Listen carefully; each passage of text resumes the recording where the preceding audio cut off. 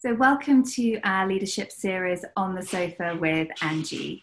Today's special guest is Victoria Usher, who is the CEO and founder of Ginger May PR. So, a very warm welcome, Victoria. It's a pleasure to interview you today. Yeah, really looking forward to it, Angie. Thank you for asking me. Thank you so much. So Victoria, you founded Ginger May 10 years ago. What prompted you to set up your own PR agency? It's a really good question because actually I never had any intention ever of setting up my own business. It was something that I had always assumed that other people did. People with the name entrepreneur, which I certainly didn't see myself as at all, still don't actually, interestingly, even though you get labelled as it. But I set the business up primarily, it was actually due to me being quite a new parent. I'd just had a baby and I was really struggling with my job at the time where they were not being terribly flexible and actually wanted me back in the business as quickly as possible. So I did go back to the business within 6 weeks of having the baby because I was frightened I was going to lose my job, actually, quite frankly. And I think it was such a big realization about what I was allowing to happen there, or what was happening to me, should I say, and I was allowing it to happen by actually acting in accordance with what was being asked of me. It really shook me up, and I thought, I can't morally continue to work with this business. So I started to think about other opportunities, and working for a big London agency was going to, first of all, it was going to be hard to start a new job with two young children.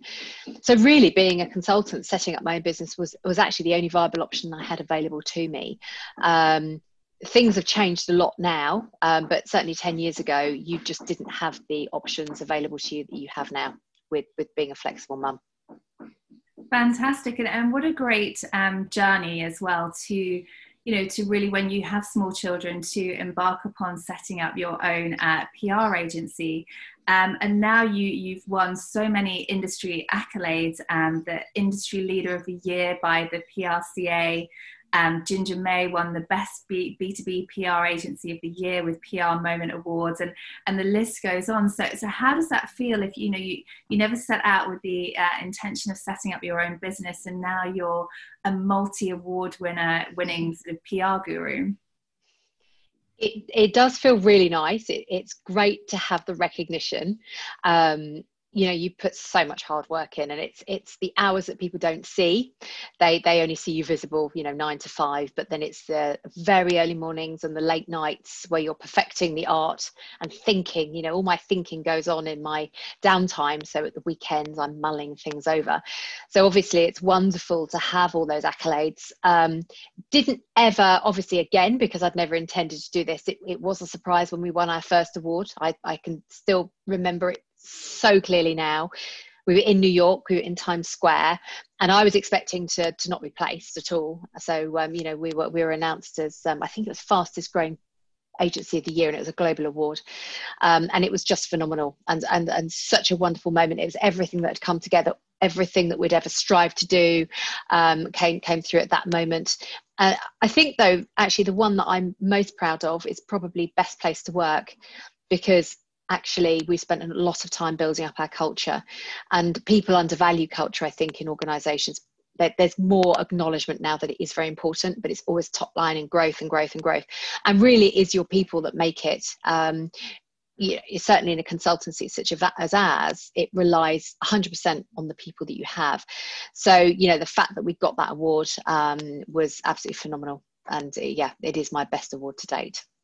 Congratulations. And I think especially now as well, being the best place to work and building that culture, particularly in the current environment, is something that's, first of all, really hard to do, but also so important.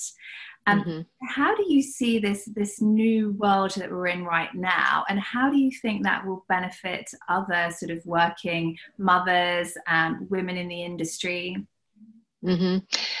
Yeah, it's been an interesting time, and I think it's been tragic. So just to recognise that, first of all, you know, there's been unbelievable tragedies that have happened. I'm in quite a lot of networking groups with other businesses, and actually I've seen a lot of them really thrive. So while some in some of the sectors like travel and events obviously just cannot thrive at all, others have been really nimble about it, and it's been wonderful to see that. So, you know, the digital transformation has really accelerated, and I think, you know, to your question, I am so delighted that working from home now has been recognised across the world, because we've been forced to. Working from home is something that we've always done in the organisation, and it was inbuilt within the DNA. Nobody was doing it when we were doing it, when we first set up. We were very flexible, but now, because organisations have had to do it, it's been shown that it works, and actually staff are really happy. That said, I'm a really strong believer in an office culture as well, because, you know, there are terrible mental health issues that can happen from the isolation of working from home. So you do need to have a balance. But to your point, I think this will really benefit women. One of the challenges that women, or should I say working parents, because of course, you know, it's increasingly we're seeing parents, you know, really sharing, or dads in fact taking on the responsibilities of childcare. It's become acceptable to have more time working from home. You know, on some of our staff, you know, are on calls with both sets, so the client and the staff member have got children running about in the background, and it's an interesting interception into home life, and one that just would not have been acceptable before on any level. It would have been seen as totally unprofessional. But now I think it's actually it's created more authenticity and engagement between both parties, because you have that insight into somebody's life, and actually you get to know them a little bit better. It kind of breaks the ice, you have a chat about it, and then you carry on. And even when you've got, you know, people interrupting, partners walking in, you've got kids running about, it's totally acceptable and totally okay. And I think the longer term effect of that will be is that more women will be, I'm really hoping, and time will tell, more women will be encouraged to stay on in their careers once they have children, because it is more acceptable to work more flexibly, and to have maybe kids at home after school, and for you to carry on working within that time. So I think it will actually benefit us. The world is tipping finally towards more working parents, you know, whereas a very structured corporate environment does not lend itself to that kind of environment at all. Absolutely. And I think, you know, as a sort of parent myself of two children, I can totally relate to that, because actually, you know, as you said, having children running around, even if you were having an 8 p.m. call, was still deemed to be very unprofessional. And certainly now it's just a natural part of working from home. And as you said, it humanizes people as well. And you can be the CEO of a company, and then you see them interact with children and see a completely different persona, which creates that deeper level of engagement and connection that perhaps we wouldn't have otherwise had. I agree completely. Yeah, you see the personality behind the person, and you know, we all know that people buy people, and it's actually been a really pleasant experience to see the home lives. Even when you know, I'm looking at you with your beautiful picture and your sofa behind you, you know, I'm reading those markers about you and making assumptions about what, you know, what type of person you are. You know, when you've got a home life going on behind, it's right actually that should be part of your relationship, because you know, because it does create those deeper connections and creates for a better relationship overall and better understanding. Absolutely. Absolutely. So we've talked about sort of women in the workplace and being able to sort of come back after having children. How important is it for women to have a mentor at work? Mm-hmm. So I would advise every woman and man actually, but particularly women, because there are traditional blocks, and a mentor can help them to recognize those blocks and overcome them. So when I first set the business up, I did have some mentors, and I would say it needs to be somebody that's been there and done that. So quite a few people that wanted to mentor me commercially hadn't actually grown the business as large as I had by that point. I wanted somebody that could advise me what was coming down the line, because that's really important. So not just advising me on what's happening if I've got everyday queries, it's actually what's going to be coming down. What do I need to look out for? So, you know, where mentors are particularly helpful is where you have where you want to ask the stupid questions. So the things that you wouldn't normally ask your boss, because you'd feel like, I probably shouldn't be even looking at this because it feels like it's mundane, but I kind of can't get past it. I just need to understand what's happening here. And quite often, intuitively, those are exactly the kinds of questions that you should be asking, because they are a very small part of a much bigger picture, and your understanding, once that's unlocked, can really help you progress in your career. And of course, you know, with mentors, they tend to be older. So I mentor for the International Advertising Association, and also Bloom, and also London and Partners. And, you know, it's really interesting for me because I come across all sorts of different scenarios. But I have been there and done that, you know, and obviously I know a lot about my sector, PR and marketing, and I can advise on that. And the people I've got coming to me are aged, you know, anywhere between just out of uni to quite, you know, just recent CEOs. And it's really interesting to hear the breadth of their queries. And sometimes it ranges from, you know, I want to get a promotion, or I don't think my boss is being fair about this. How do I deal with it? All the way to how can I be more profitable? So it's really interesting seeing the breadth. And I think you should never be worried about doing it. There are plenty of people out there that want to help, you know, and it shouldn't just be a commercial deal. This should be, you know, the best kind of mentors, the ones that want to do it because they want to give back. And you do get to that point in your career where you think, I can offer advice. You know, it's not an arrogance, it's a point where you suddenly think, yeah, no, I can really give quite helpful advice here, and I really want to.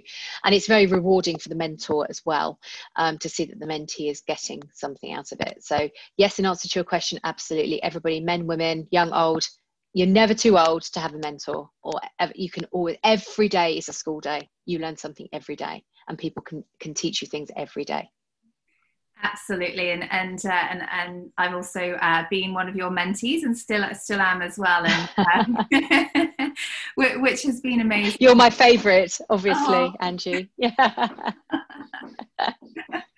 Oh, thank you. But I mean, you know, you've been sort of instrumental in me setting up my business a couple of years ago, and also sort of supporting me, particularly through the sort of hard times when you start to question yourself as well. And I think, you know, that's where certainly for me you've been really valuable to sort of talk things through, map it out, and look at the future so that you can weather, you know, those sort of turbulent times, particularly in sort of recent months. So thank you very much for that. Pleasure. I think you're going to be astounding. You already are. It's going to be amazing what you're creating here. So it just needs a bit more time to get it built up. But it's great. And you're a natural entrepreneur. That's the thing, is that quite often you will speak to people and you can see immediately that they should be running their own businesses, and they are trapped in a corporate job, and they're frightened of jumping because, you know, we are socialized into thinking, you know, we want to have this regular paycheck, and that's really reassuring having that. And you've got that jump off a cliff a little bit when you set your own business up, thinking, well, it's all now down to me. But actually you're much more in control in your own business than you are in working for somebody else. And I think that would be, you know, the key driver for me was that I could take the clients I wanted to. I didn't have to work with the people I didn't want to, and that I coad drive the business as hard or as lightly as I wanted to at the end of the day. Whereas if you work for somebody else, you don't have any of those choices. Your only choice is to continue to work with them, or to leave. Absolutely, thank you.